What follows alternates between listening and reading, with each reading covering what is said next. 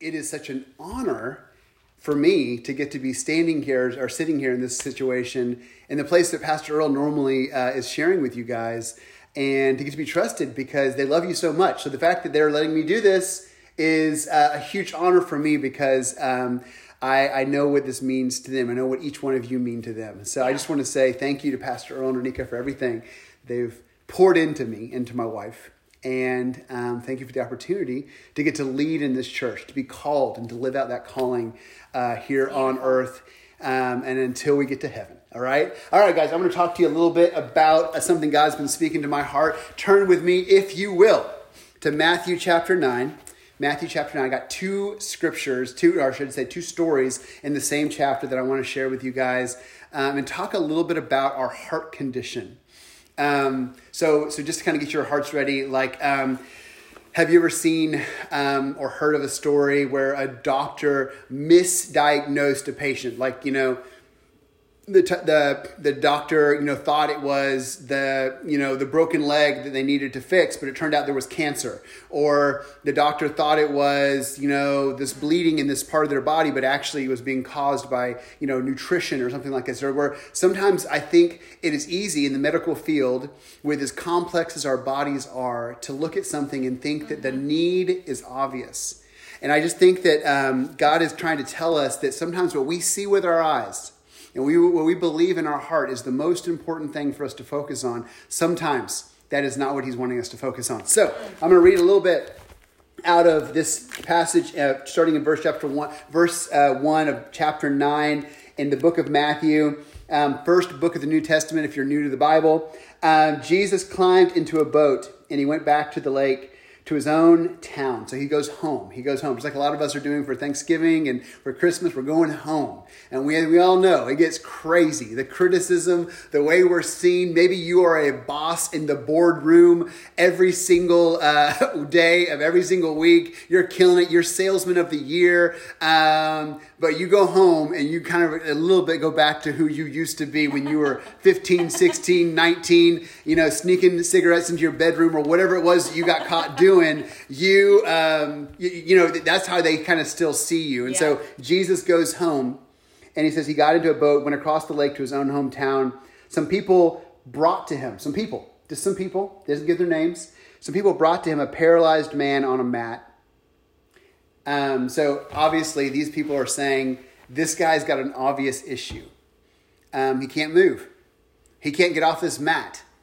There's nothing we can do to help him, but Jesus, we believe that you can help him. Yep. So they put him on a mat and they bring him to Jesus and they don't really say anything. They just bring him and put him in front of Jesus and be like, do your thing, Jesus.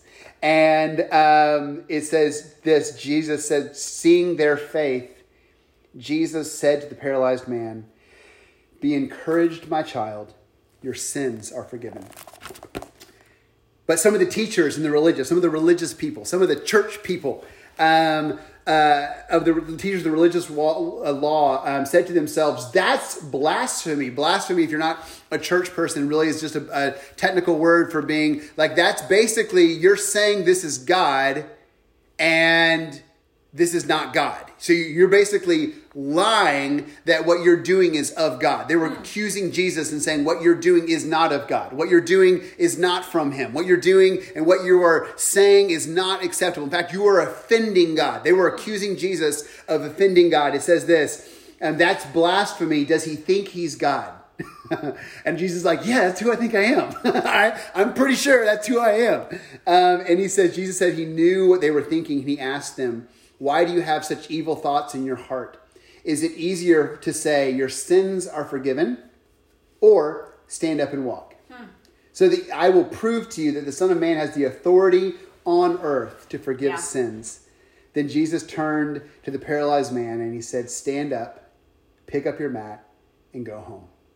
And with this, the man jumped up and went home.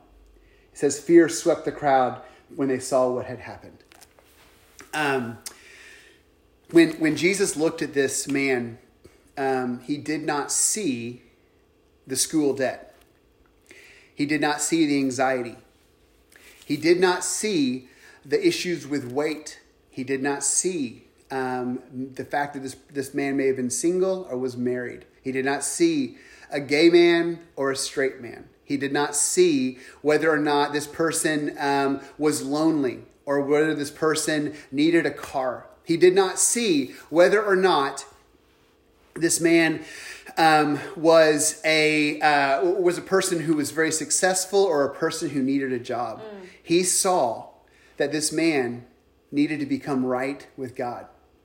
He saw that this man was not close to God, and so he addressed the most grave, the most serious, the most life-threatening issue in that moment. Everybody there was like, no, Jesus, you're missing something big right here. You're not picking up on the fact that we got COVID on these streets. Jesus, you're not missing the fact that we are fighting for justice for every single person of every single skin color. We're fighting God. We're fighting Jesus that we have the right person in our political office. Jesus, you're missing a big piece here. You're not seeing the big picture, Lord. You don't understand, like, yes, it's great. Forgive his sins. Do your thing, Jesus. But actually, you're missing the fact that we can't leave our homes. Jesus, you're missing the fact that I'm still single. Jesus, you're missing the fact that I got diagnosed with cancer. Jesus, you're missing the fact that have been overwhelmed with anxiety for the last 5 years, to the extent that I've forgotten who I am, to the extent that I have to take medicine, to the extent that I don't know if my purpose is even possible to be fulfilled or lived out anymore. Wow. Jesus, you're missing the most important thing. And Jesus says, no. The most important thing is that this man has no boundaries and no barriers and no chains and no prison doors and nothing separating him from me. Wow. I'm here to forgive sin. I'm here to change lives. I'm here to transform people. I'm here to rebuild marriages. And when you look at the sickness, you're misdiagnosing the sickness. And I think that some of us, a little bit as a church, have misdiagnosed our sickness. We think that our sickness is the things we don't have. We think the sickness is the mental or psychological struggles we're having. We think the sickness is the cancer. We think the sickness is the anxiety. We think the sickness is the hospital bed. We think the sickness is the addiction. We think the sickness is the pornography. We think the sickness is the fact that we're not married or we don't have something that we think we should have. And Jesus is saying, no, the sickness is that you're not with me. The sickness is that I'm the answer. The sickness is that you're looking for other things and you're diagnosing yourself incorrectly, and you're looking for other things to answer the questions that you're asking right now. You're asking the wrong questions. And just a little bit later on, in the man who wrote this passage, a guy by the name of Levi Matthew, said Jesus was walking by his booth.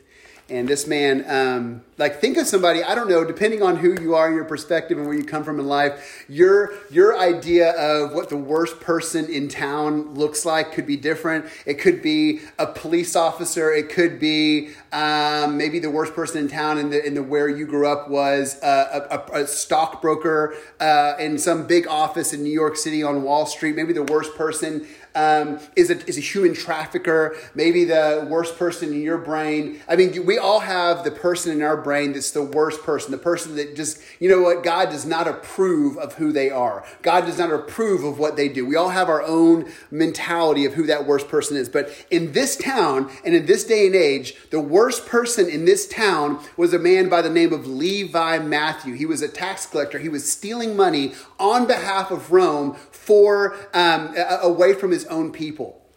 And Jesus walks by his booth, and as opposed to addressing, again, he does the exact same thing. What's obvious to everybody else is this guy has stacks of money on a table, and that money has been stolen from his own people. That's the biggest issue. That's issue number one, Jesus. I don't understand how you don't see that. That's issue number one. This guy is a bad guy, and justice needs to be had. We need to get this guy straight. We need to get this guy fixed because what he's doing is wrong. He's hurt people. Jesus, this guy has wounded people. He's cheated on his wife. He's left her abandoned. He's left her alone. He's a bad guy, Jesus. You need to know this guy is wrong. This guy, he's a Democrat. He's a Republican. He's Trump. He's Biden. Whatever is in your brain of the worst person you can think of. Jesus went up to that person and said, hey, Matthew, follow me. Come do life with me. He didn't address this sin. He didn't address the sense that this guy had hurt people, failed, broken up things. He looked at the man and said, hey, you come close to me.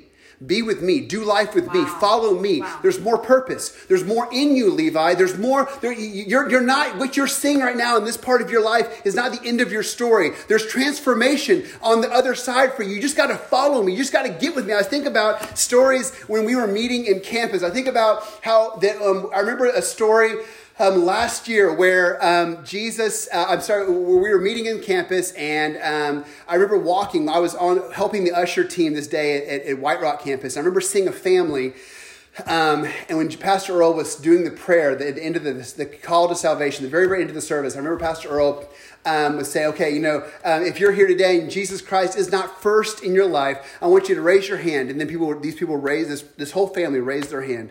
And then right after that, he said, okay, I want you to pray with me. Dear Jesus, please forgive me of my sins. Forgive me of my sins. And I watched this whole family holding hands and crying as they said this prayer together. I'm going to lose it. Okay. And I remember later hearing the story from somebody who knew them. And this man had cheated on his wife. And he had decided that he wasn't going to stay with his family. He had decided that he was going to leave his family. He had sat his kids down and his wife in front of his wife. And he said, I'm leaving. I'm going to go be with this other woman. And I'm leaving all of you to go live that way. I'm tired of this. I'm done with this. I'm done. And I remember that his son had told him when he heard this news, they're crying, they're weeping, they're going through a hard time. And they heard the worst news they could possibly hear. And their son said, hey, Dad, would you just do one thing before us? Before you leave, would you just go to church with us one more Sunday? And he came. And he showed up at our White Rock campus. And his life was changed. And you could look at him and you could say that man needed to do right. He needed to do right by his family. He needed to fix his marriage. He needed to not be cheating on his wife. He needed to not. But what Jesus said in that moment is you're misdiagnosing this. This man needs to be with me. This man needs to know me. All those other issues are secondary to him knowing me and him being connected to me. I think about Malin, one of our amazing women on staff. We got to pray with her when she was an intern on staff, and for her nephew. And I remember how she was saying that her nephew was being bullied, and how that she just was praying that somehow, some way, her family would let her bring her nephew to church.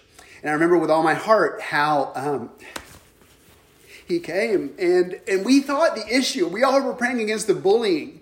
But what really needed to happen is he needed to connect with a Savior that loved him. He needed to connect with a Savior that had an approval on his life that superseded anything else that he was experiencing at school. Wow. And I just want us to realize that this is the work that God has called us to, that we are misdiagnosing the things we're seeing that are happening in our world. We're misunderstanding. We have gone to sleep church. We have forgotten the fact that we are called and we are elected, and that God has anointed us and called us to speak on his behalf to a lost and dying world. And we've forgotten somehow that that's who we are. And I just want to call us, I want to remind us that God is still doing miracles. God is still changing lives. God is not done using us just because of COVID or political climate or because of anything else that's going on in this world. Right now, God is saying to us as a church is that I'm not done. Yeah. And I'm still reviving, and I'm still transforming, and I'm still changing lives, and I'm not done yet. And I'm going to use you, and I'm going to use you, and I'm going to use you, and I'm going to use you. You put your name in the blank because God is saying, I want to use you to reach a lost and dying world. It's not about an amount of money that we raise in the heaven to earth offering. It's not about how long when we will meet together in campuses again. It's not about how many homes we open up, or neighborhoods we open up, or it's not about how many campuses we do. It's about that there is a lost and dying world, and Jesus is saying to us, please pray to the Lord of the harvest, because the harvest is plentiful and the labors are few. And I'm saying to us today, it's time for us to wake up. Jesus. It's time for us to remember that sometimes it's just getting people to Jesus. Sometimes it's just getting them in front of him for him to be able to change their lives. And sometimes we are misdiagnosing what the issue is. And what God really is, all he's concerned about is that he has people's hearts, and he has people's lives so he can change their future. I'm sorry I lost it, and I'm sorry I was crying a little bit, but I just want us to remember, I feel like God put this on my heart to share with you today, that he's not done. And he hasn't changed the rules. And he hasn't changed the platform. It's still about him. And it's still about the cross. And it's still about how he can meet us on the road to Damascus, or in our car, or in our home, or in our apartment, or out on the street. And he can change our lives.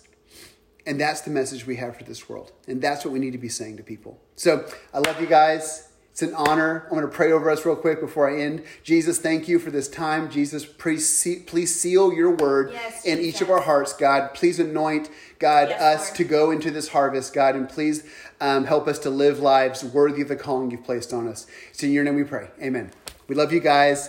And we are so thankful for you guys. See you guys soon.